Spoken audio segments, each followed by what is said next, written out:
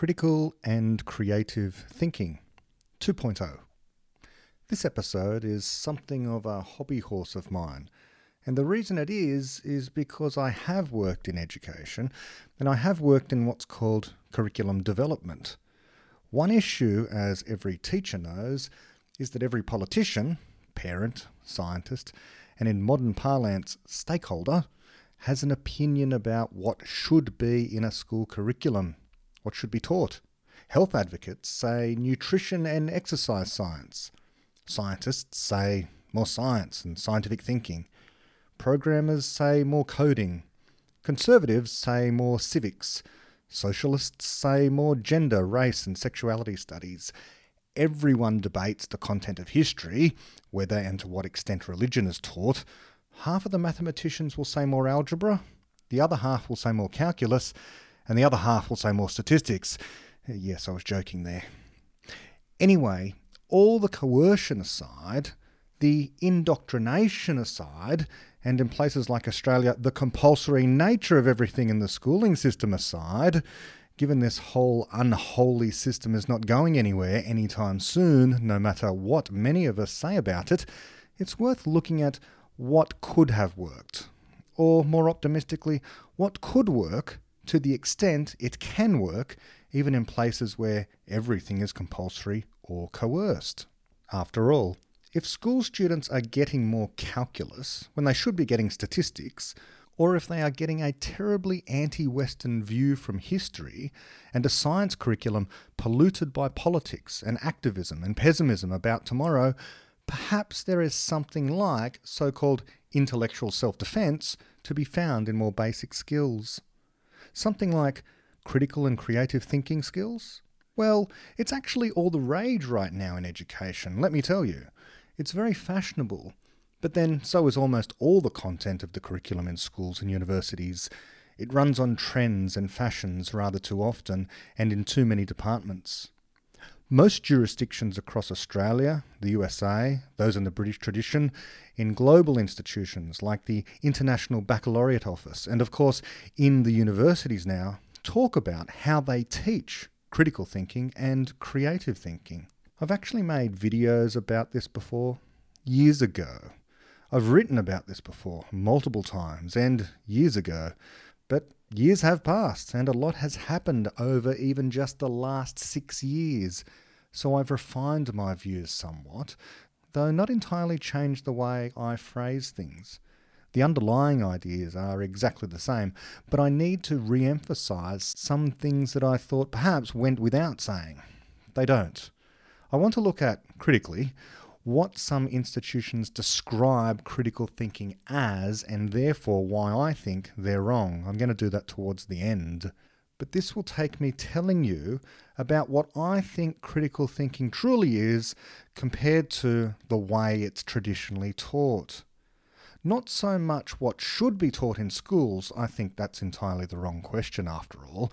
It should be about what someone wants to learn. But if you want to learn what critical thinking and what creative thinking is, I have some ideas for you. And also, and I know podcasters and lecturers and so on use this phrase a lot, and it rarely ever rings true, the phrase is, people often ask me. I've never had the occasion to use it before, but here this really is, if not a question people often ask me, it is the one I think I have been asked over the years most frequently. That question is, with regards especially to epistemology, what practical use is any of this exactly? And so I want to speak about that directly. Critical and creative thinking amount to educational buzzwords these days. I have written before about educational buzzwords, and there is a real liability with their use. If you want to read about my aversion to such buzzwords, look up my article on learning. That's www.bretthall.org/learning. A problem with a buzzword of any kind is that a theorist, especially in this case an educational theorist, enamoured with neologisms, can tend to co-opt already well-defined concepts, redefine them, and subject them to a certain species of what is called lock-in. Lock-in is not a neologism, by the way. Lock-in is where, unintentionally, a designed feature has some negative effect upon future potentials for growth. The polymath philosopher, scientist and technologist Jaron Lanier uses the example of the London Underground train system, which lacks air conditioning. Built at a time when air conditioning was not possible on trains, now that it is, the tubes are simply not large enough for the exhaust required to accommodate air conditioning systems on some of the trains. And so, for now at least, passengers are locked in to a hot and uncomfortable system for months of the year. Now, Jaron Lanier uses this as an analogy to the way in which social media platforms sometimes have locked-in features. But what does any of this have to do with anything about education? Well, as it can happen out there in the built environment or in the online environment, in train systems, in social media systems, so it can happen in institutions as well. So, for example, in education, sometimes we can define into being some terminology that defines future directions in teaching, and this constrains options for what might be learned and how. For example, does calling certain activities undertaken in the classroom, critical and creative thinking, lock in how we might clearly think about these ideas? I am now persuaded schools and universities have been headed down the wrong track on this for a while, and so for anyone still working in those areas, or perhaps especially the students in those places, subject to these fads, should want to pull the brakes, metaphorically speaking, and consider whether or not we might want to widen the tunnel to accommodate some better ideas about what these terms mean. Critical and creative thinking is the way knowledge is actually generated. As many who listen to this podcast regularly will know, how knowledge is generated is the domain of a particular area of philosophy called epistemology. Epistemology is one of the most interesting, important and practical areas of philosophy, and simultaneously one of the least well understood subjects, we might dare say, anywhere, because it's just not taught almost anywhere. People who know little about philosophy and have little interest in it can be dismissive of the entire project because they think it, philosophy, is largely concerned with existential navel-gazing, and it's all about endless debates in moral philosophy or ethics or metaphysics and ontology, which is concerns about what really truly exists or what ultimately there is to know, or what the true meaning or definition of a particular word is. And so ultimately the whole project of doing philosophy collapses into nothing more than a clash of mere matters of opinion. But this is all false. And in fact, it's a really significant misconception because epistemology especially underlies how you think about everything else. It is the preeminent case of thinking about thinking. And if your thinking is going wrong, then not only is your understanding of science possibly going wrong, and of morality possibly going wrong, and history possibly going wrong, but your very own personal psychology might be possibly going wrong. My own interests in philosophy have not generally been about ethics or metaphysics, so often as about how can we come to have a deeper knowledge of the world. And this is what epistemology is. It's literally the theory of knowledge, as it is defined anyway in analytical philosophy. And in this area of philosophy, there really is a best theory that we should strive to understand. Not all of what is called philosophy is interesting, by the way. I agree on that much, and will admit much more later on. But much is worth preserving and trying to learn more about, not least of which is epistemology as it's relevant to learning, the subject of this podcast, and epistemology as it is currently best understood and how it applies to having an optimistic view of humanity and life. And of course, the philosophy of science is absolutely crucial if you want to understand how scientific knowledge in particular grows. But I begin to digress. Returning to our definition of epistemology as the theory of knowledge, we can rephrase it without any loss of meaning whatever to, epistemology is the explanation of the growth of knowledge. And this growth of knowledge can happen as a civilization, or a smaller community, or a corporation, or it can happen inside a single mind of a learner. The processes, it turns out, are the same. Let me explain. There are two absolutely crucial aspects to the growth of knowledge: creativity and criticism. In educational circles, the terms critical and creative thinking have migrated away from how they have been largely and more precisely been used in perhaps the more rarefied spheres where they have been genuine domains of study, controversy, and progress over decades. The terms are now synonymous, not with thinking as such, but rather with certain teaching strategies that are more or less fashionable among some educators and educational theorists. Now, I should add that there is a world of difference between a teaching strategy and a learning strategy, as anyone involved in education should know, but in practice never seems to take seriously. It is safe to say that almost all strategies used by teachers to teach students are the former, teaching strategies, not the latter, actual learning strategies. Teaching strategies, which are typically ways of, usually coercively, organising schoolwork or ideas on paper, ways of having students respond to questions or complete tasks, whether they move around a class, speak or not speak, draw pictures or write words, indeed the very behaviours typically promoted by theorists and cultivated in classes by teachers, these are teaching strategies. These are things that the teacher wants the student to do, or usually not just wants, but instructs the students to do. They are activities, busy work, designed to, and here's another buzzword, keep the student engaged. Engaged means on task. On task means obedient, compliant. It does not mean asking off-topic questions and so on. Almost everything ever covered in any professional development course or a university-level teacher training course completed by teachers and ostensibly labelled a learning strategy is a teaching strategy. Learning strategies are, I will come to later, very difficult to come by. And that is because learning happens best in a free environment where coercion just is not part of the picture. So it happens to be the case that one can deploy every teaching strategy in the countless teaching handbooks and websites and seminars ever deployed, and learning can still be elusive. Why? Because simply naming something, say, 9 hats for better thinking, does not mean it is genuinely about thinking. Labelling something does not make it so.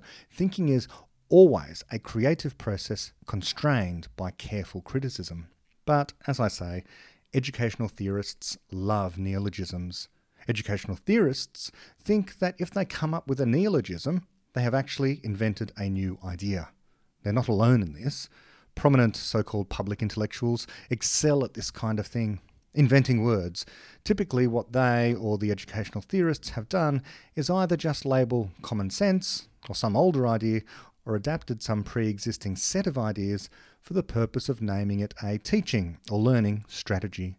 And the theorist will always give these a name. In the case of education, one might, for example, want to encourage students to become a physics brain, B-R-A-I-N. An idea I came up with when I thought it was the right thing to do. Here's how it works. Think of something about a topic that B bugs you. Then also something that you can R reflect on, and A, another idea related to the one under study. Find something I interesting, and finally something N negative. You can make up your own acronym. On my own R reflection about all this, I realised this is a scheme far from organising thoughts. It restricted them. Some people working in business, or especially the corporate world, might be very familiar with this sort of thing. These buzzwordy acronyms, they're all the rage. Maybe some are useful, maybe not. But whether in the corporate setting or educational setting, indeed anywhere one is working, scientific research, music composition, writing, painting, singing, personal relationships, or detective work, what we really need is straightforward criticism and creativity. Criticise. What don't you understand? What is wrong? Get to the heart of it. What are you uncomfortable about? That's a criticism. What feels wrong, looks wrong, clearly is wrong or out of place? What is ugly or unkind? What is false? Where's the lie? Where's the deficiency? Once you have done this and succeeded, you have identified a problem. You have an error somewhere before you. You can correct it now. Problems are soluble. You now have the potential to find the solution, and all of this adds up to the potential for progress. You have criticised. But now what? Well, now you have to create. Create. Can you improve on this? And this, we will find, is the harder part, the actually much harder part. But whether it's the criticism part or the create part, we need maximum space and freedom to explore options. And for this reason, in education at least, I have tended to avoid ways of organising thoughts. Our minds, human minds, just don't operate that way, and nor should they. There are exceptions to this, wanting to pass exams, for example. And yes, if that is your goal, those many mnemonics, tricks and techniques can seem to work for some. But we must be careful here. We have to separate out the fact that passing exams is not the same as critical and creative thinking. Passing exams is about adhering as closely as possible to someone else's ideas of what is the correct way to think. It is anti-critical. It is not good objecting to questions in exams, taking issue with the premise of a question. Sure, take a risk, why not? Most will not. Why would they? Certainly examinations and assessment tasks in education generally are antithetical to anything but adhering to or rising to meet defined outcomes, things already thought through. It is thus not only anti-critical, it is anti-creativity. It is not about new ideas, it is about showing that you have grasped old ideas, taught ideas. See the problem? And I must say that what I am not saying here is that the best way to be creative is just to be maximally free at all times with absolutely no rules in place. That's not the case either. That is why criticism exists. It imposes bounds, whether from reality, which is a severe restriction, or your own personal values, which should be quite restrictive, on what it is right to create. You cannot just create a scientific theory that disagrees with multiple independent tests while contradicting what we already know. And you are not free to create good music that more resembles noise. When Tolkien wrote Lord of the Rings, he found that he himself was not free to just have his characters do whatever his imagination thought. The world he invented had to be internally consistent. His characters had a history, sometimes already existing in prequels, and he had a rich language and geography that they all had to conform to. This, by the way, is why fans of some blockbuster movies regard some sequels or prequels as objectively worse than the so-called canon. Canon means the pre-existing background knowledge of the fiction. So if the new writers or directors come along and ignore the canon, they have violated the internal consistency, the internal logic of the fictional reality. Some fiction, therefore, is objectively worse than other fiction, precisely because contradictions are always wrong, unless you think logic should not be adhered to, in which case there is literally nothing more left to say. Enjoy your contradictions and your literal absurdity. But again, I digress. Let us now return to the basics. Let us consider what is meant by critical and creative thinking, and see if these can help us learn. This is the practical thing. First, yes, critical and creative thinking, true critical and creative thinking, are the very means by which we learn. Indeed, they are the only known means. They are the whole story so far as we can tell. But do we understand that whole story? No, far from it, it would seem. So do we understand anything? Yes, of course, quite a bit. We have some very good, some very true ideas. And indeed, I can put a number on it, in a sense anyway. We understand something less than around half of that story. We understand a lot about critical thinking. We just understand very little about creative thinking. So let's begin with what we know. What we know about critical thinking. Here, I want to cover some of the important particulars of critical thinking. Keep in mind the word critical. It is no accident this word is related to the word criticism, for that is the very technique required in critical thinking. One must criticize. What does this mean? Criticize means what it does to almost all people all of the time, with one caveat. It does not, or should not, carry the emotional liabilities and baggage people tend to associate with it. Criticism is a wonderful thing when applied to ideas.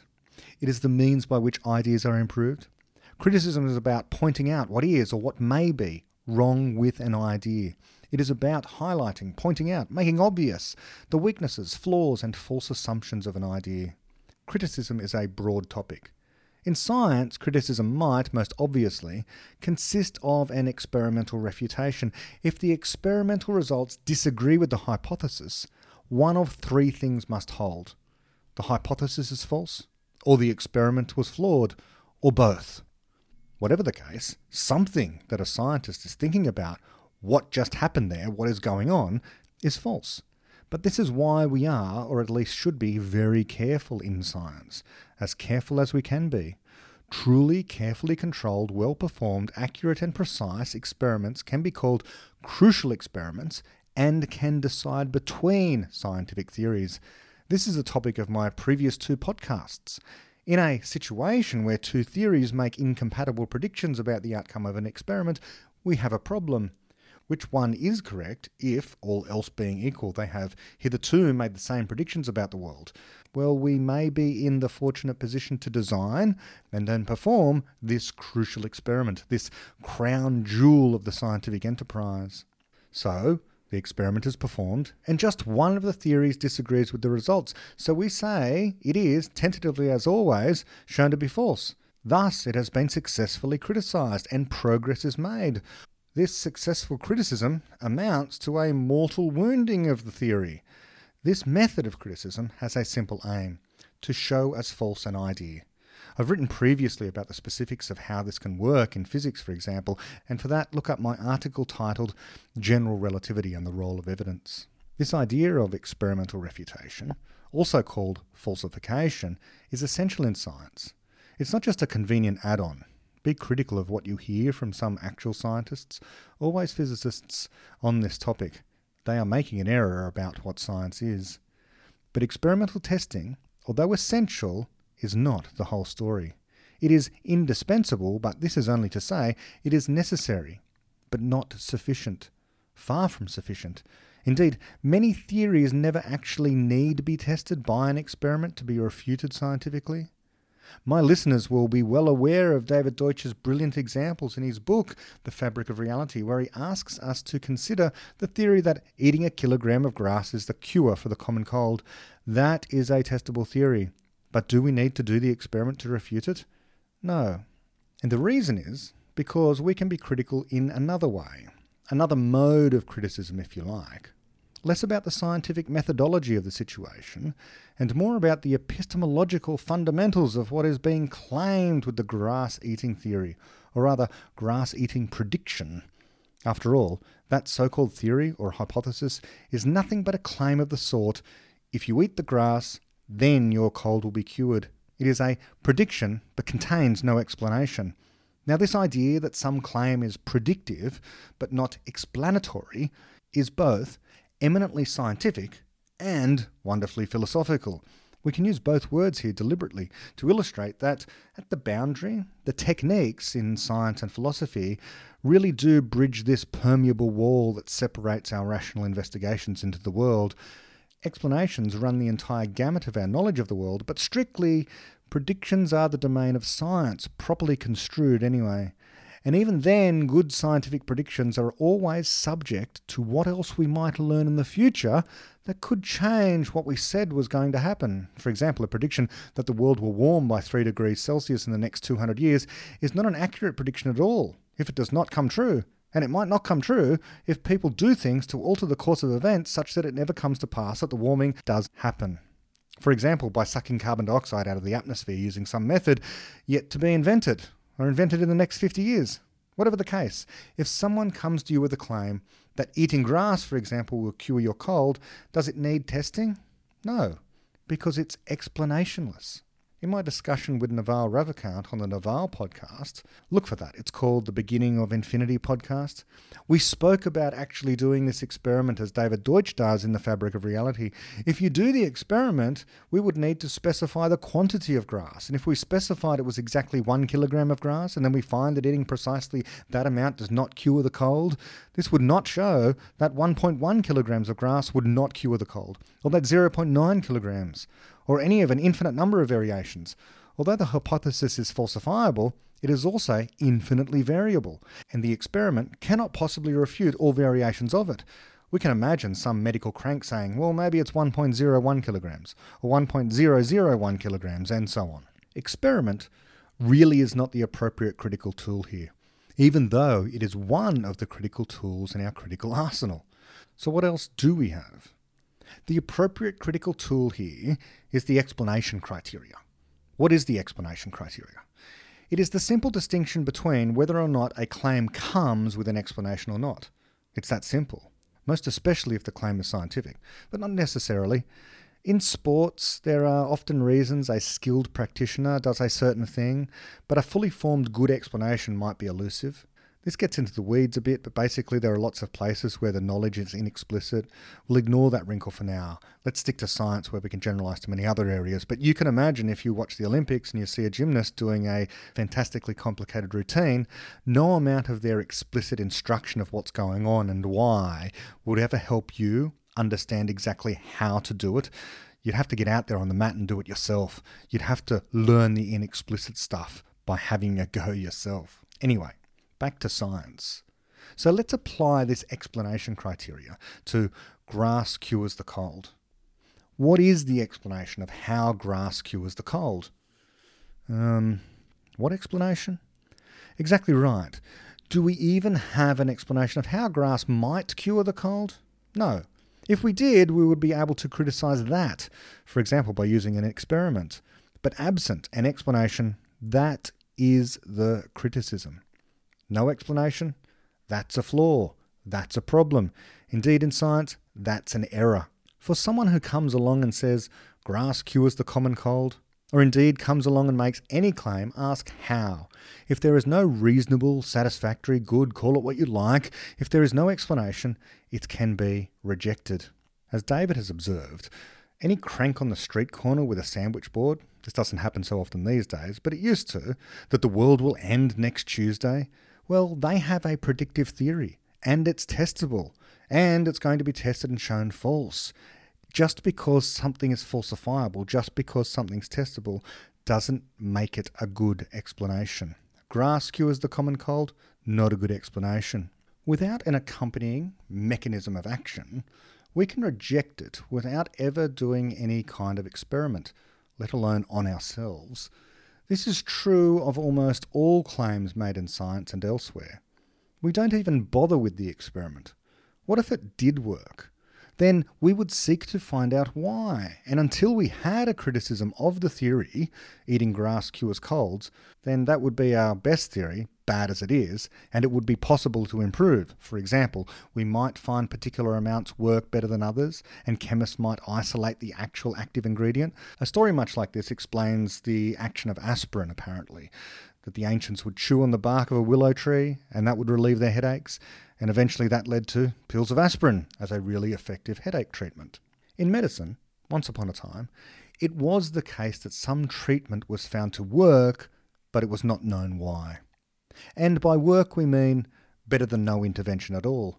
But these days, even in medicine, that is a very rare exception to the general rule. There are entire fields of science, from pharmacology to physiology, neurology, and all kinds of carefully practiced and error-corrected surgical interventions, and even where some medicine is used off-label, as we say, there is often a good explanation known by at least some members of the medical community, even if it has not been published. One reason for this is that, as it turns out, doctors are very busy people. And getting around to going through the relatively recent phenomenon that is the peer review process is rather more difficult than word of mouth, or these days a more informal review process. Peer review of double-blind placebo-controlled trials is indeed a supposed gold standard of a kind, but it is also the most lengthy and difficult way of showing the efficacy of what might already be known to be a good explanation of efficacy. To be known in this sense has multiple meanings. Someone might already know of a treatment and a good explanation for it before the rest of the scientific community does. Take, for example, the famous case of, and let me plug Australia here, the Australian doctor Barry Marshall, who had an idea that stomach ulcers were caused by a bacteria and therefore could be cured by antibiotics. Until Barry Marshall, many people thought stomach ulcers, indeed today many people still think they are, caused by stress, anxiety or something like that. Anyway, so the story goes, true story, Barry Marshall swallowed a nasty mix of ulcer-causing bacteria. A good Aussie risk-taker. The crocodile hunter of medicine, so to speak. Anyways, yes, he got stomach ulcers. Now at that point, in pain and no doubt writhing in agony in bed waiting for the penicillin or whatnot to kick in and cure him, he knew. And his colleagues knew. They really knew the good explanation. But it was not yet double-blind, placebo-controlled and reported in peer-reviewed journals. So the wider community did not know, but he knew, and he would have been remiss had he seen a patient the following week and not used antibiotics off-label for anyone who came to see him and who he diagnosed as having stomach ulcers. All he could say was, I know this works. I did it to myself. Stomach ulcers are caused by bacteria and I know how and why regardless of what the literature does or does not say at the moment. And by the way, he got the Nobel Prize in medicine for that, or physiology, whatever it's called. So much is true of any scientific discovery yet to be published or peer-reviewed. Of course, errors can be made and corrected. But here is the point. Until such time as an error is found, that is the best explanation going. An astrophysicist who detects a wobble in a star 200 light years away over the course of their 3-year PhD and does the appropriate calculations and has them checked by a colleague, knows long before the publication of their thesis, much less the publication in a journal somewhere, much less before any other scientist even bothers, if they ever do, to check the results, that they have found a planet. That is the other thing about some scientific journals. Some are barely ever read. And if they are, only a small portion of those are ever checked carefully, which is to say, the experimental results, where they exist, are checked, at least in a timely fashion. So some individuals or small groups of people can indeed have good explanations when others do not. The criticism has happened, not in the way we are supposed to believe it can only happen in science, namely peer review, but rather validly and reliably in the mind of a single person or a small group of people. And criticism in science is indeed the way we make progress. It is the means by which we reject false theories and bad explanations and no explanations. This criticism, this critical attitude, is cashed out through experiments. But not only experiments, as I've emphasized already. It can be knocked down, full stop, over and out refutation without an experiment. And this is true in all subjects, in all spheres of knowledge, always. So how does it work elsewhere? So let me call the next section of this podcast, Critical Thinking Everywhere. We've said critical thinking works in science through a number of channels, the most obvious of which is the experiment. If something disagrees with your experiment, then typically, but not always mind you, it means the idea being tested is false. But we can never rule out the fact that there are rare cases where it can also mean there is a flaw with the experiment, as I said earlier. But this split in frequency, more often a theory is wrong when the experimental results disagree with it than the experimental results are wrong in some way and the theory is right, can tell you nothing whatever about which situation you are in when you encounter this problem. Anyways, as we said, experiments are not the whole story. We must ask, what is the accompanying explanation? If there is none, we have explanationless science. In other words, we have the facade of science, the thin veneer, an imposter, the shape of science only. Science is ultimately about explanations of the physical world, not experiments. Both, however, are necessary. But what about in mathematics? Well, there, experiments are typically not needed, although there are kind of exceptions to this, especially in applied mathematics, or something like the four-colour theorem, which says you only need 4 colours on a map to colour it, so that no 2 adjacent regions have the same colour, which is kind of surprising if you've never thought about it before. Anyways, in a sense, this did require a sort of experiment. It was proved using a computer to check the possibilities in abstract space that were just too numerous for a human to do. Whatever the case, in mathematics we less often speak of experiments as we do of proofs, which then serve as refutations or criticisms. A proof of a theorem is a criticism of its negation, or in mathematics we might perform on a completely abstract inequality of some kind, a substitution where the result disagrees with a prediction of the theorem, a special case of reductio ad absurdum. Or if we know some result holds, like say Pythagoras' theorem, and we actually substitute in numbers, and it turns out the equality does not hold, we've found an error. Identifying an error is a kind of criticism, and that allows progress too, identifying and correcting errors in this way. If we have a general case we know is our best explanation, like the Pythagoras example, and a purported special case fails, we have a problem. Maybe we've disproved Pythagoras' theorem. More likely we've made an error in our substitution and subsequent calculations, or both. Basically, criticisms in mathematics amount to computations, i.e. workings and calculations, that show some theorem or some guess is wrong. I'll say that again. It is about showing something is wrong. And that is the role of criticism. I feel like I've got to labour the point. Criticism is about showing that and how something is wrong. And the criticism itself is accompanied by some explanation as well, a reason why that something is wrong. In history, just as in science to some extent, a new idea is put forth. In the case of history, it's a new idea about the past. We criticise it, which amounts to something like evaluating it against other known sources, other kinds of evidence. We're comparing our theories of the evidence to our new theory of what might have happened in the past. It is a clash, as in science, between theories, evidence and explanation. In music, that a combination of sounds is less pleasing than another is a criticism. The waste paper basket of the composer is filled with criticisms, which may indeed be inexplicit, but they're real. But how to come up with good criticisms? Here we find a crossover, and it is no accident. We are humans, not machines. We think. We do not simply follow an automatic algorithm like a computer. How to come up with good criticisms? Well, we must create them. So criticism is a creative act. Creativity is needed. And in some sense, this then means that the critical thinking versus creative thinking distinction is, in a sense, false. There's no deep dichotomy here. It's all creativity of a kind. But while that is true, distinctions are useful. There is a species of creative thought that we designate as being critical, as I have alluded to. This critical thinking part is the stuff we have a lot of knowledge about. As such, there are useful heuristics, rules, about how to go about methodically in order to check your guesses, to identify errors and possibly correct them, to find the problems. And the thing about criticisms is we can always invent new ways of criticising. But there is a useful distinction here between creativity that is pure imagination and the criticism that restricts it. And when these two things work together to create something new, we have innovation.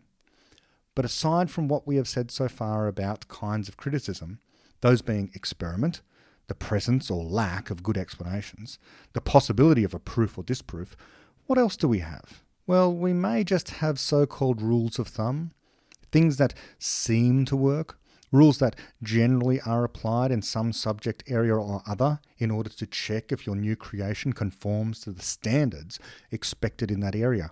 Here I'm thinking more about artistic or engineering endeavours.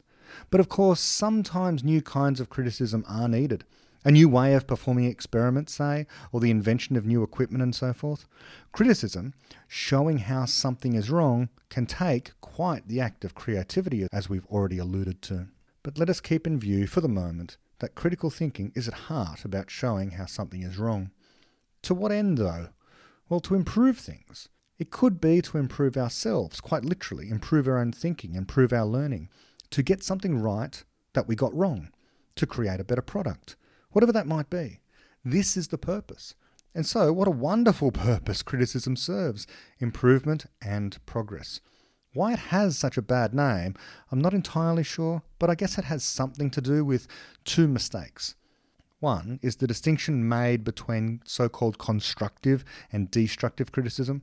The thing is, all criticism aims at destruction for the purpose of construction, or at least this is the ideal case. Criticism aims to destroy a less good idea to replace it with a newly constructed, better, truer idea. Of course, what people mean, typically, by constructive versus destructive criticism is more about tone. Constructive criticism is about being nice to someone that you're talking to, then destructive is about being mean. And so there is the concern. related to this, that criticism might be applied to people. And here I completely understand the concern. One should always be careful to focus on the ideas, not the person. We are criticizing ideas, not people. As I like to say, people have ideas, but they are not identical to ideas. This is important. Of course, some people are emotionally wedded and deeply to some ideas. If we value those people and their feelings, then yes, we must ask them if they care for us to continue to criticize their own ideas if such criticism is painful to them. But these ideas are, in the broader scheme, details and not walls before us. When discussing progress in science, or mathematics, or philosophy, or whatever else is of academic value to us in the creation of knowledge, we must, as far as we possibly can, keep our emotions in check, and not let ourselves be hurt when critical thinking is applied to our own ideas. Those who do not wish to participate in the growth of knowledge should never be forced. We need not include them in this. The ethics of critical thinking is thus reasonably straightforward. It is about applying the method to ideas and not to people.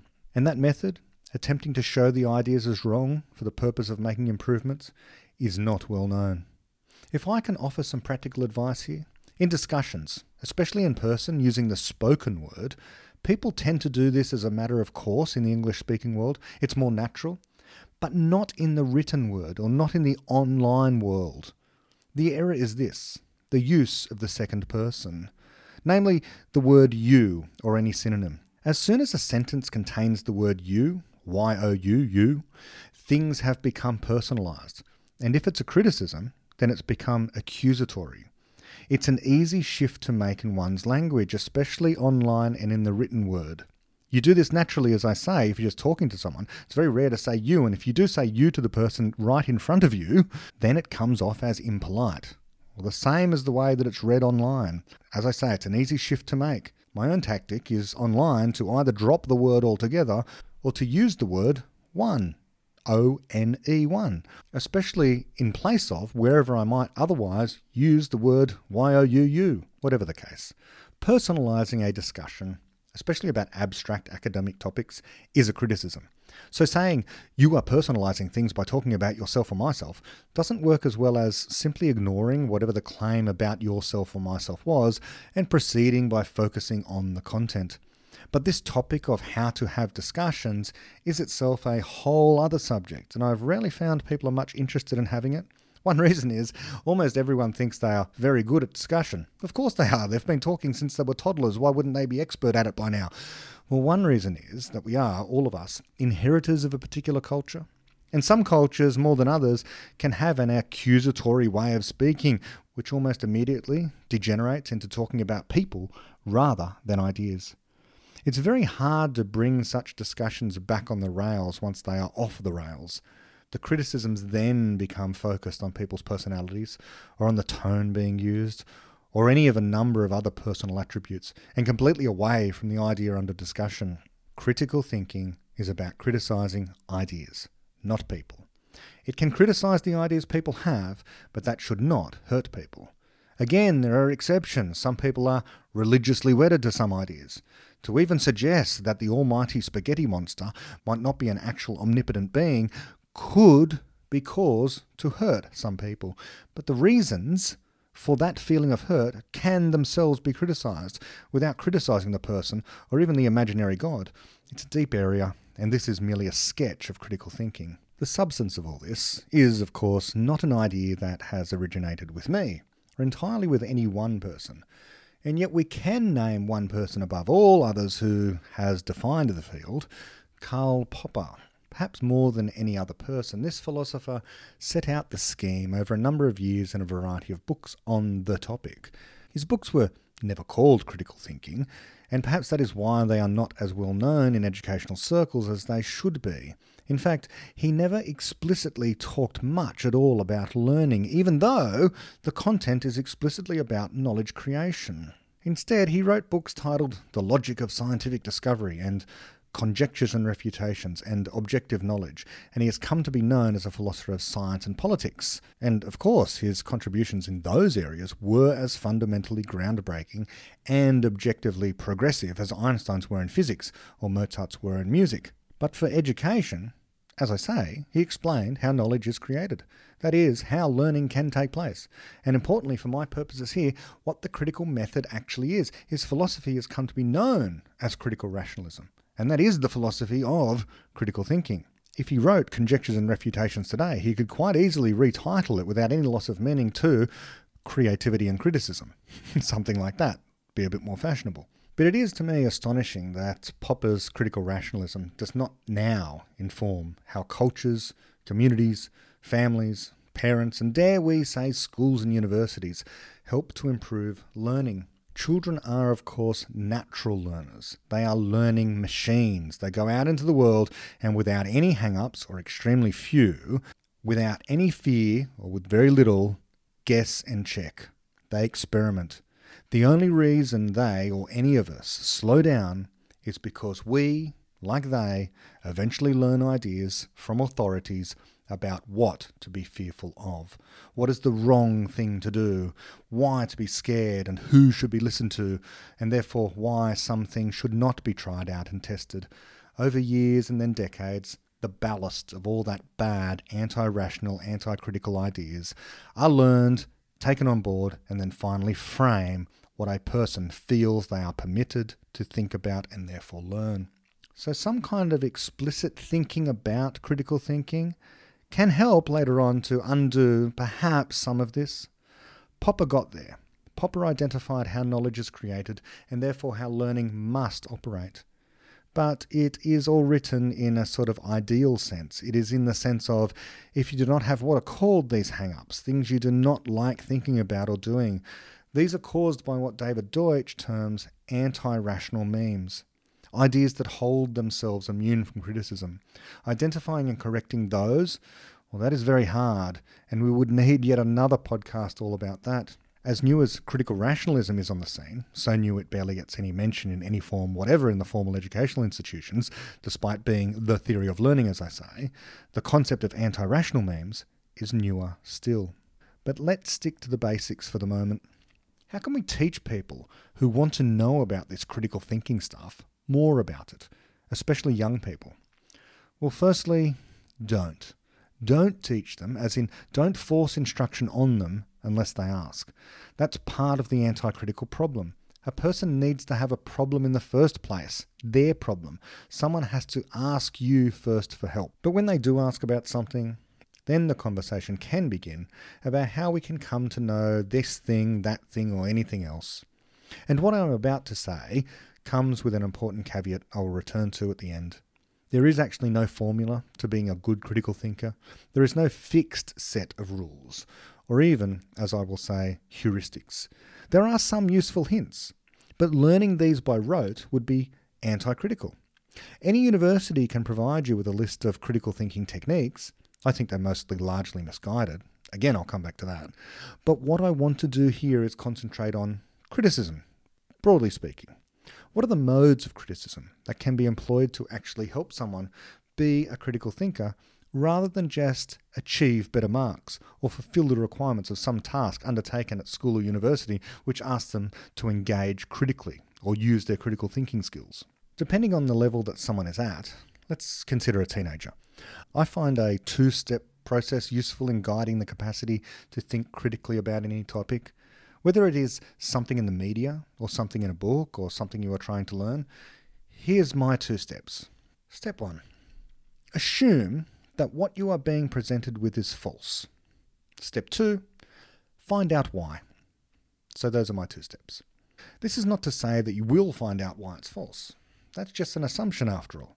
In reality, many times what you are learning is the best present understanding of a thing.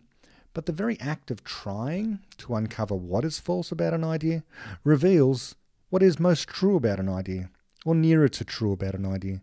If some claim fails to be refuted by your attempts to find out why it's false, in other words, if an idea survives your criticisms, you've learned a lot. Now, trying to find out why some idea is possibly false entails quite a vast amount of creativity. It requires one to create criticisms. You have to create them in your own mind, but happily there are well-trodden paths worn by great thinkers who have gone before. Philosophy, the best sort, is a toolbox of criticisms. So is your own background knowledge. And of course there is the corpus of knowledge out there. You can check any claim you like against what else is known, and all of it in light of the deepest principles we have. Things that I have mentioned before, like whether there is a good explanation lurking behind it all. But if I were helping someone improve that general skill or set of heuristics we call critical thinking, I would ask them to begin by considering if the idea under review meshes well with all other important ideas. Is it strictly contradicted by anything you do know? If we cannot think of something, for example, if a news story says that a video has emerged from the forests of Canada purporting to show a non-human ape loose on a continent without apes, is the explanation that it is actually an ape, or that an error has been made? Are we contradicting what we know about apes loose in Canadian forests? Did it come from a zoo, or did it evolve there? Whatever the case, if we cannot find such a contradiction, or obvious contradiction, consider, does a law of epistemology contradict it? So, if it is a scientific claim, is it testable? But we can also consider, does a known law of science contradict it?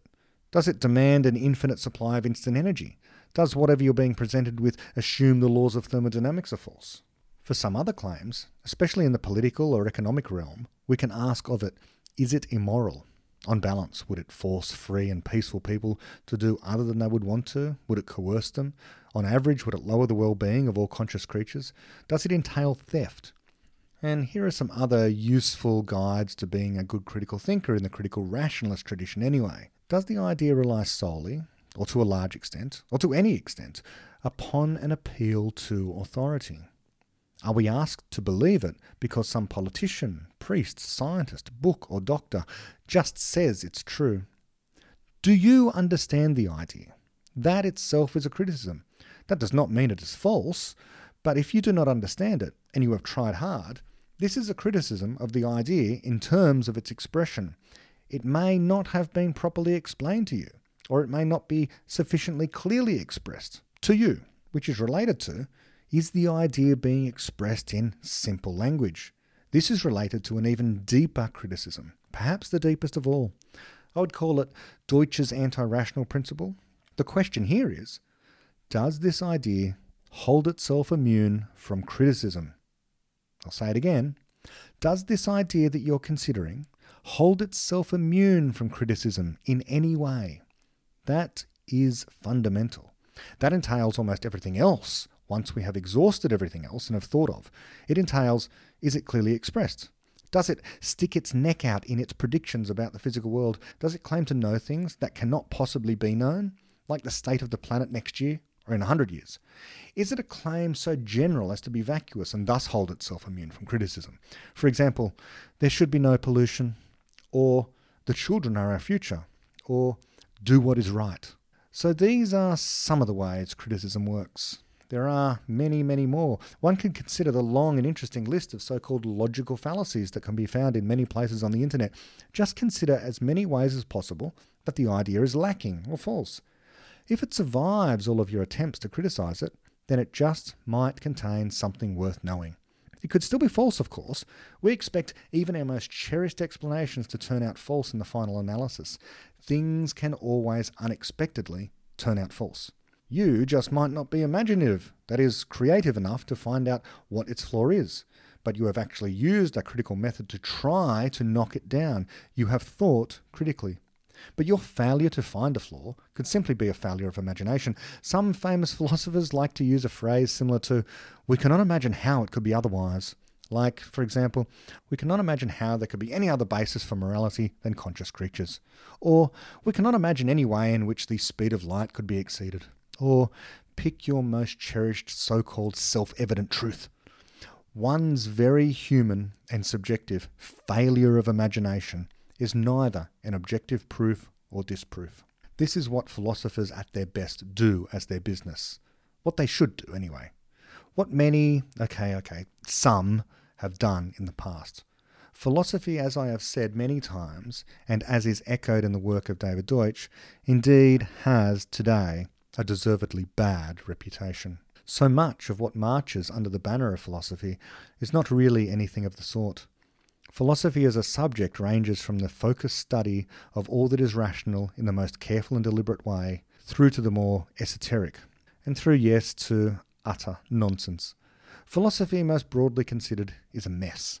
In this subject, it is as if we were to call astrology, creationism, and ghost hunting science, along with biology and physics, as if we were to call the sound of a riot in the streets music. Such redefinitions would be a serious problem for the term music or indeed science, but it would do nothing whatsoever to actually bear upon the question of what is true or not in, say, physics. That would still be adjudicated by the critical methods of experiment and theory I have already outlined. So although you may hear that Karl Popper was a philosopher, and that epistemology and critical rationalism are kinds of philosophy, this does not mean they are mere opinions. They are rigorous formulations and sets of intertwined ideas, themselves criticised and refined over many years, and which explain above all else how knowledge grows and what techniques are best in sifting good ideas from bad. That is the topic of critical thinking. Critical thinking is about showing what is wrong with ideas so that better ones can be produced and we can get ever closer to the truth by discovering more of it. We understand much about this critical process, about critical thinking, that so many people who use the term critical thinking appear never to have even heard of Karl Popper, let alone critical rationalism as a worldview, has absolutely zero bearing on what critical thinking truly is. It is what it is, as physics is what it is, even if some people who know next to nothing about it claim to. But so far, we've only concentrated on half of the story. Let me now get to creativity, creative thinking. The little we know. Here is where we must again delve into philosophy. We must use our critical faculties to sift what is known from what is merely hypothesized or hoped for, uncoupled from reality. Here is a rule of thumb, again due to David Deutsch. If we can understand something, we can program it. Okay, allow me a moment to unpack that. Here are some things we understand to greater or lesser degrees. We understand simple arithmetic. We know how to add numbers, subtract them. We can divide and do things like factorize. Indeed, we know we understand all this because we can program and then build electronic calculators that do all of these things for us. We have understood much of this for millennia. We understand Newton's laws of motion and his theory of gravity. We can program a computer with virtual solar systems, and with those calculate where a planet will be at any time from now to 1,000 years hence. The formula that allow us to do this have been known for centuries.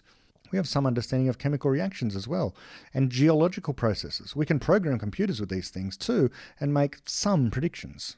But here is something we understand far less well: how economic markets work.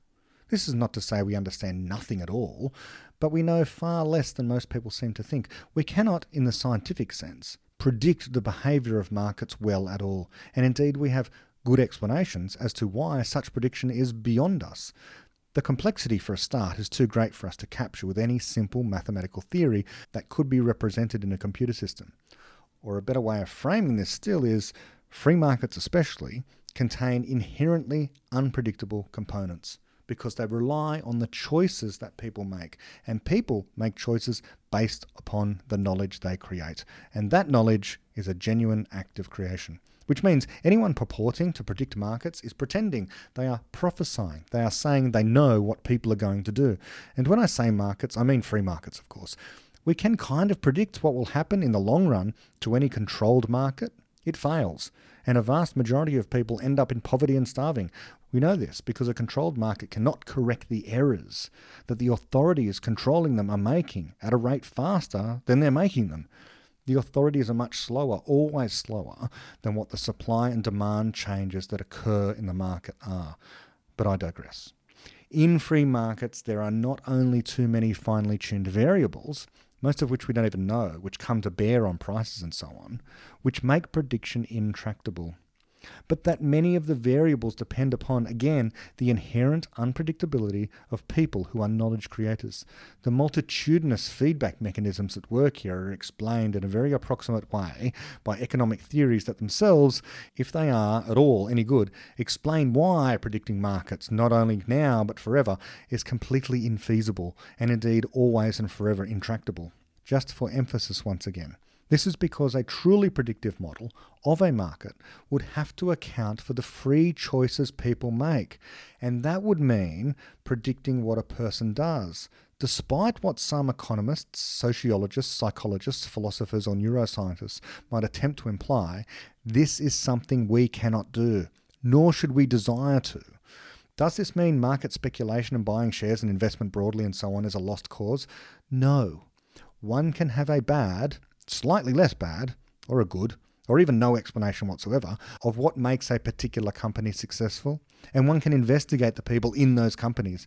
And although there can never be any guarantees, a scientific type prediction cannot be made, good explanations about products, services, management, and innovation in companies can absolutely inform speculation. It is called speculation for a reason, and it takes deep knowledge in order to be able to make the right investment at the right time. And although predicting the behaviour of a genuine free market is impossible, day to day, week to week, or year to year, the long-term trend of a free market should be for increasing wealth. But this is only ever over the long term, and even a theory that takes into account freedom, optimism, and technological improvement can never guard against the unknown entirely. Disaster can always lurk just around the corner, and, this is key, what is not in a free market, unlike in a controlled or planned market, is coercion. Coercion always and everywhere leads to ruin to a greater or lesser degree. Because coercion is not inherent in a free market, a prediction we can make is, in the long run, a free market economy will always outperform, for a greater number of people, a planned economy. But that theory is a theory about theories. It is a meta-economic theory. And the reason it is true is because in a free economy, people are more free to be more creative. Everything is more free. So how can we improve this creative thinking, which is so important for creating wealth, which improves everyone's life, which is supposed to be the topic? Well, sadly, this is something we know only a very little about. Indeed, one is tempted to say we know next to nothing about it. Human creativity is a truly unique feature of the world as we know it in the year that I am making this, 2021. But human creativity is not the only type of creativity. There's at least one other I'm aware of: evolution by natural selection. Evolution by natural selection creates new species by a similar process of guess and check, or rather, in that case, specifically, mutation or variation and selection. That is a form of creativity, but it is not conscious, it is not thought through. Human creativity is intelligently designed. Biological creativity, the opposite. It is utterly blind. That kind, the biological, is a physical process where genes are rejected by the environment in which they find themselves. If a gene works, it is kept by an organism until it doesn't, and the organism dies, and if that happens enough, the gene, along with its host species, goes extinct. Genes are the unit of selection, and nature is what criticizes. Genes might survive the criticism, or not. A criticism of a gene might amount to the environment changing in such a way as to restrict water, that is to say, a drought happens. In this case, the gene may not survive. Variants of the gene that code for, say, the capacity to survive in less water will survive because the organism survives. In this way, variation within a species leads to speciation. A new species, more drought-resistant than the one before the drought, evolves and survives. But I do not wish to push the analogy too far here. Human creativity and the growth of knowledge approximately resembles this process. A new idea is kind of like a gene. It is typically a variation on an old idea, as a mutation is a variation of an older version of a gene. Most gene variations, mutations, are bad. Most new ideas are bad. But now and again a variant is actually better. It survives the criticisms. In biology, this process is all automated. It is simply an outworking of the interactions between unthinking genes and an unthinking environment. But in people, things are quite different. The basic idea is the same, new things are criticised, but the means by which those new things come about at all is very different. New genes are mutations, and we understand how mutations occur. It is bad copying, and there's all sorts of reasons for this. It could be something as prosaic as a cosmic ray, a particle of light, which hits the DNA and changes it. But how does human creativity work? Here is what we seem to know. Human type explanation creativity is about making a variation to an existing idea. One cannot wholesale invent ex nihilo, as we say. It does not come utterly from nothing. At a minimum, the idea has to at least be expressible in some form, natural language, paint, a set of numbers. So there has to be some pre-existing thing, some human creation there for one to adapt. But then what? We don't know. And that's the truth, we don't know. If we knew how it was we created new ideas, then just as with programming an artificial solar system in a computer, we could program a computer to do it, to come up with new ideas. And this, by the way, is why we do not have computers that can think. This is why we do not have artificial intelligence, or artificial general intelligence, or AGI, whatever you want to call it. The problem is not the hardware, the physical stuff that the computer is made from.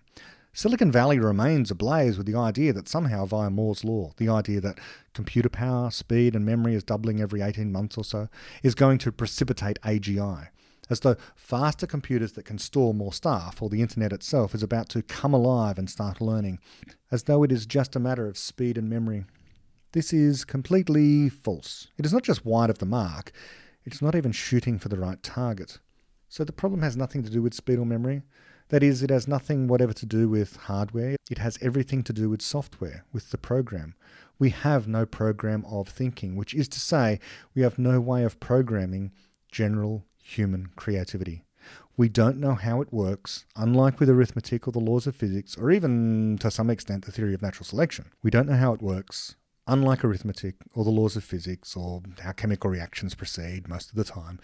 We can, broadly speaking, program those things into a computer and simulate them, but we cannot simulate thinking, which would be thinking, because we don't understand it. And this also refutes the notion, by the way, that even if you think it is about software, for example, that lots of software AIs, which is to say specialized or narrow AI or dumb AI, linked together in some way, will all somehow add up to a general intelligence, as if general intelligence is just lots of special intelligences. But it's not. It's a single unique program for generating explanations. That's what artificial general intelligence is. It's not lots of AIs, it's a single AGI. Very different things, opposites almost. Single AIs are things that can do one thing, or linking 100 together, a thing that can do 100 things. AGI has no upper bound on the different things that it can learn, so long as it continues to exist. So here's the thing. We have to understand in fine detail how generating explanations, being creative, which is to say, how to replicate thinking, works in us, before we can program computers to do it. It is not the case that one day we will find a thinking computer and then wonder, how is it doing that? No. First we will have an explanation of how thinking works in us, in people, and then we will know how to program a computer to think. So here is the corollary to all that. Because we do not understand how new ideas are actually generated, which is to say we don't understand how people think, and we know this because we cannot program a computer to think, we cannot hope to improve the creativity of people, because we do not have a theory of how creativity works, even approximately. So I've sketched here the basics of what we do know about creativity, namely, next to nothing. We know creativity, at a minimum, involves variations on ideas already there. But beyond that, we know very little else. And all humans are indeed creative. All of them, even if they appear not to be using their creativity. This, after all, is what humans at a very fundamental level are, creative beings. If fish swim and spiders bite and birds fly and the proverbial scorpion stings, we create. That is what we are. And if I were to grant, in a Steel Manning sort of a way, that some other animals, like higher apes, demonstrate creativity, and I do not grant this, but if I did, it is orders and orders of magnitude lesser, and of a different kind. But see my other writings on the differences between humans and other animals for that. So let's briefly consider our creative luminaries, like Alan Turing, who invented the theory of the computer, eventually leading to the building of one. Albert Einstein, who explained the general theory of relativity, allowing for the GPS system. Salvador Dali, whose Melting Clocks gave us a surrealist and disturbing insight into our experience of time. Amadeus Mozart, almost the Einstein of music, whose technical versatility was able to conjure more sound in strange new ways, forming deeply emotional music, unlike so much that had come before. If we could explain how any of this was actually done, we could reproduce a computer to do it, or teach a child to do it, but we cannot. A child teaches us what they can do, just as Turing, Einstein, Dali and Mozart taught us. We do not teach them. And could you imagine daring to suggest to any of these masters that we possess techniques to encourage creative thinking? They were creative in those areas because they were fascinated by problems in those areas, problems they personally found interesting for very personal reasons. Any one of us could do what they did if only we were just interested in those problems, but most of us aren't. So what would they have needed to improve their creativity still further? Here is perhaps all we know. Freedom and time. That's it. Freedom to explore any idea, technique or method they liked. Freedom to explore those ideas when and where they pleased. Freedom to do what they were most interested in and passionate about. And time to do this, whenever they needed it. Now further. Imagine you said to Einstein, to be well-rounded Einstein, you need to spend this time now playing some of Mozart's music on the piano, and this time now learning a little poetry, and this time now learning to speak Cantonese. That'll be useful for you, Albert. All this time taken for Albert Einstein to do this, maybe we wouldn't have GPS right now. Imagine forcing Mozart to learn more algebra or chemistry. Would this help their creativity or not? The point here is not that those subjects would be utterly useless for those people. It is that we would be choosing for them. Einstein apparently did actually value his violin almost above physics, but he chose where to play it and when. Iterative cycles of creative thinking, creative being undirected adaptations of existing knowledge, coupled with critical thinking being criticisms of those undirected adaptations in order to trim the false from the closer to true. All of this critical and creative thinking together is the way that learning occurs. This is what we know. It is important to emphasize that this is a process that goes on inside your mind and is not a mere physical activity of neurons. Although it is also that, it is not primarily that. This is why learning is not part of the purview of neuroscience, any more than art is within the purview of physics. And let me explain a little bit on that, because I know there is now a neuroscience of learning, which is completely misguided. It's kind of like this. I know some physics. I know some physics about light and colour. I can explain something of the interaction between matter and energy and how different substances, when they're excited by energy, be it light shining on it or thermal energy heating it, it might appear to be green or red or blue or some combination thereof. I know about these processes. That's physics. But just because I can explain some of that does not mean I know anything at all about the light and shade as used in art. The two ways colour are used in the two subjects have something to do with each other. Of course they do. But expertise in one does not necessarily constitute expertise in the other. My understanding of the physics of light does not in any way enable me to be able to explain how light should be used in a painting in order to either make it look more realistic or to convey a certain mood or feeling. That is a whole different type of knowledge at a different level of emergence and complexity. So it is here. Again, talking about fashions that go on in education, presently we're hearing much about how so-called brain science might inform learning, as if they haven't even learned the distinction between the mind and the brain. It's all overblown. We never learn much from MRI scans of the brain or what neuroscience has learned about some new structure identified in the hippocampus. When I say we never learn much, I mean we never learn much about learning, and we never will. For the same reason, an artist, expert in painting, is not going to learn much, ever, about how colour is generated by the interaction between photons and electrons around atoms. It's the wrong level of emergence. It's the wrong kind of complexity. To be more specific, the artist is interested in how paint can abstractly represent other physical objects. The physicist is concerned solely with the physical objects in themselves. So it is here. The epistemologist or psychologist interested in learning should be concerned with how a person is able to take pieces of knowledge and recreate it in their own mind through the process of creative and critical thinking. At no point do we need to refer to neurons and neurotransmitters, the prefrontal cortex and the synapses, that is, the physical substrates in which the knowledge is embedded, not in order to understand learning. It's not that it's entirely irrelevant. For now, wet brains are the sole objects in the universe we know of that can actually create explanatory knowledge. But to think it is of fundamental importance, that the hardware is a certain way, is the wrong direction entirely. It really is like thinking that if you're having trouble using your word processing program, that a better understanding of the silicon chips inside of the computer might just be what's required. The study of silicon chips is, of course, crucial to understanding computers as a whole, but not all problems with computers are reducible to silicon chips, and so it is very much with minds. Not all our ignorance, for example, about how learning works best, when it comes to the mind, is reducible to what aspects of the brain, like neurons, neurotransmitters, synapses, and the brain regions are doing.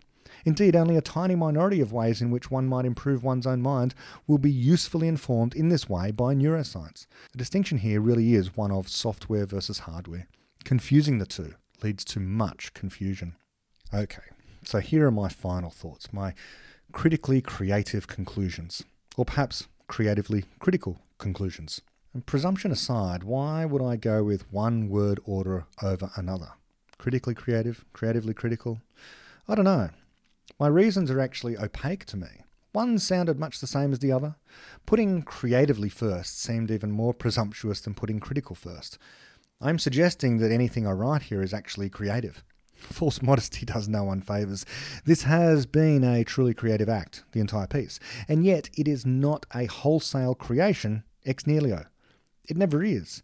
This here is an adaptation of many ideas, most of them I'm getting from David Deutsch, who himself, of course, gained them in part from Karl Popper. I struggle, in fact, to find anything I write here completely unique, and that is not false modesty. And I'm sure if you asked Karl Popper, he would say, oh, I was just riffing off someone else. But perhaps my application of these ideas to the rather narrow topic of how teachers tend to teach and how teachers themselves are taught might be a little bit different. So I do not even now know, which is to say I do not understand, I'm not aware of, how I came to create what I just did. I just do it. Given the time and motivation, ideas flow. When I'm interested. Isn't this what teachers should desire from the students they are ostensibly supposed to teach? From people we want to learn a particular lesson. What did I personally need in order to do this here today? To actually be somewhat creative? Freedom, like I said before, and time.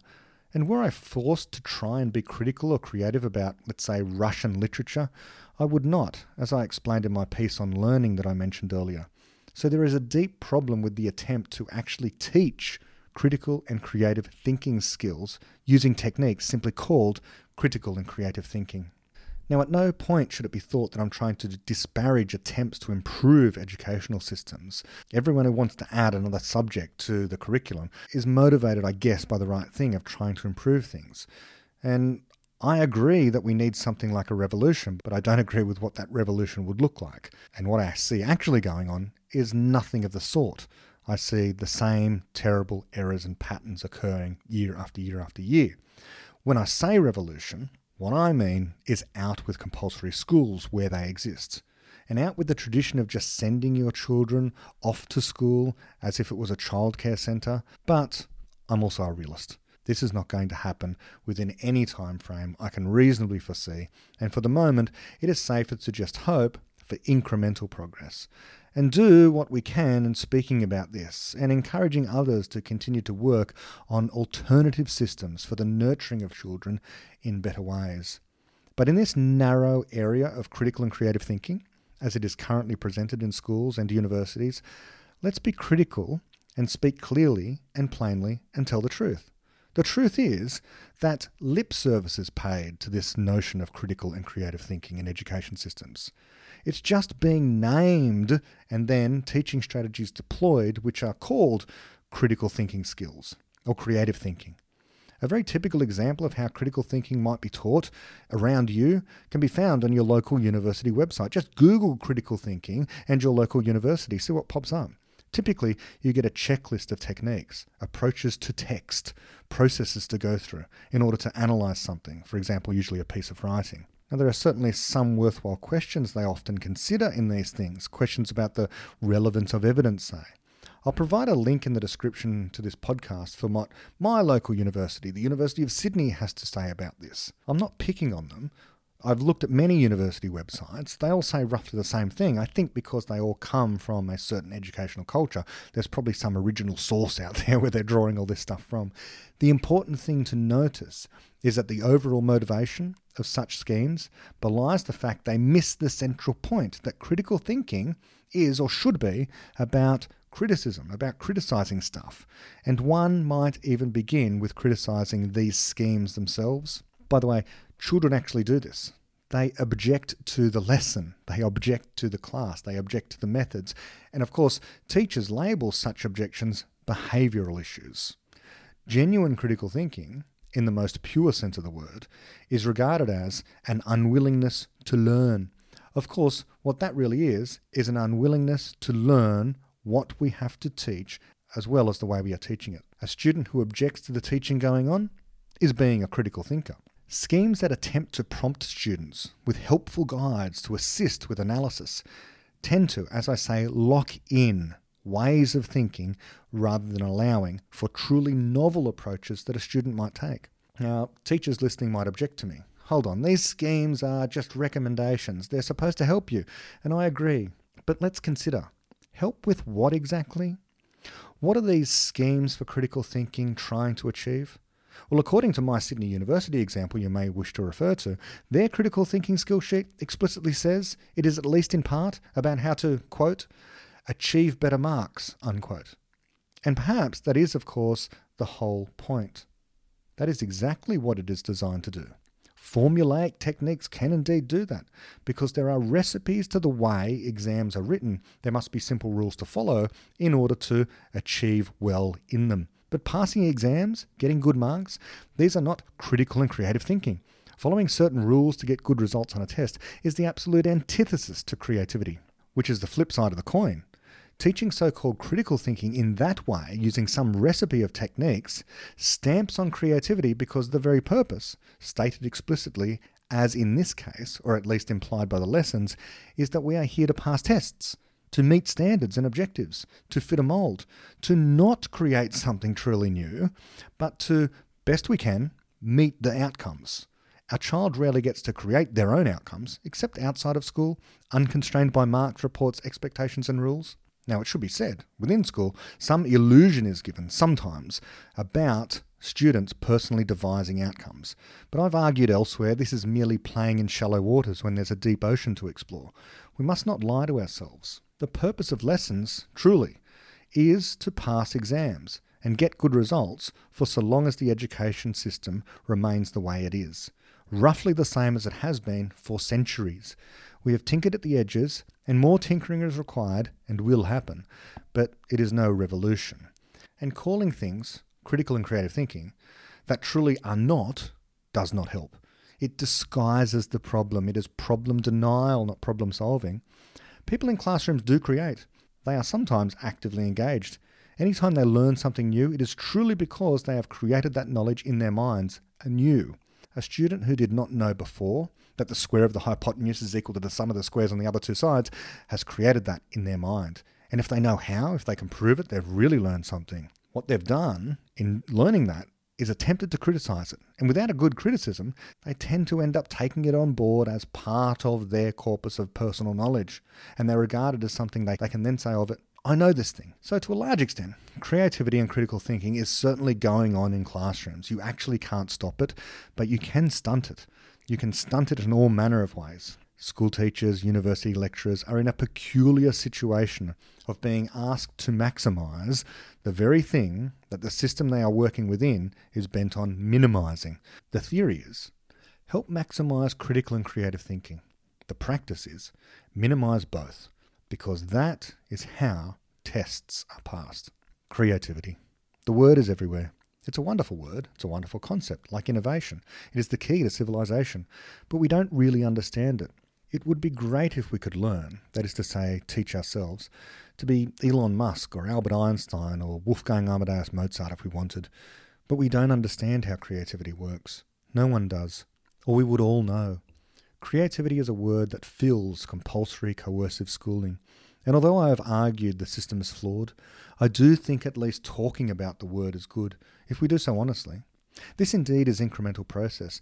This is better than actually telling students explicitly not to be creative. Teachers rarely do that anymore, is my guess. I may be wrong.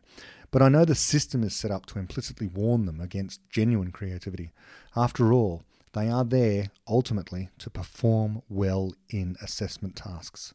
Critical and creative thinking is absolutely crucial to learning. It is essential to knowledge creation both at the level of the individual and as a society. It is how progress actually happens.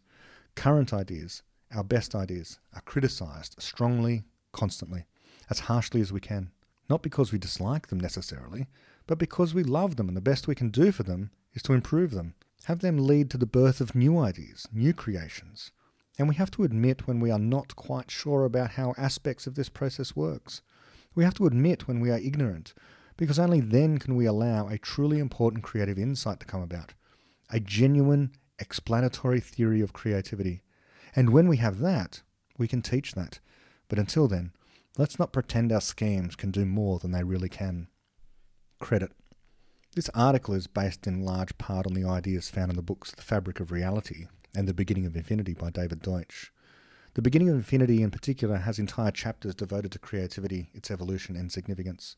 The Fabric of Reality has a number of important chapters about the role of criticism in science. Both books are not only explorations of these concepts and the growth of knowledge, but also examples of creativity and critical thinking in practice. Not only educators, but all people interested in these issues should take the time to read those ideas. They can be bought anywhere you can buy books, of course, and there's audio versions of both. If you've enjoyed this podcast at all or found any value in it, you might wish to find me on Patreon and support me. My name is Brett Hall, and my podcast is Talkcast. Thanks a lot. Talk to you next time. Bye-bye.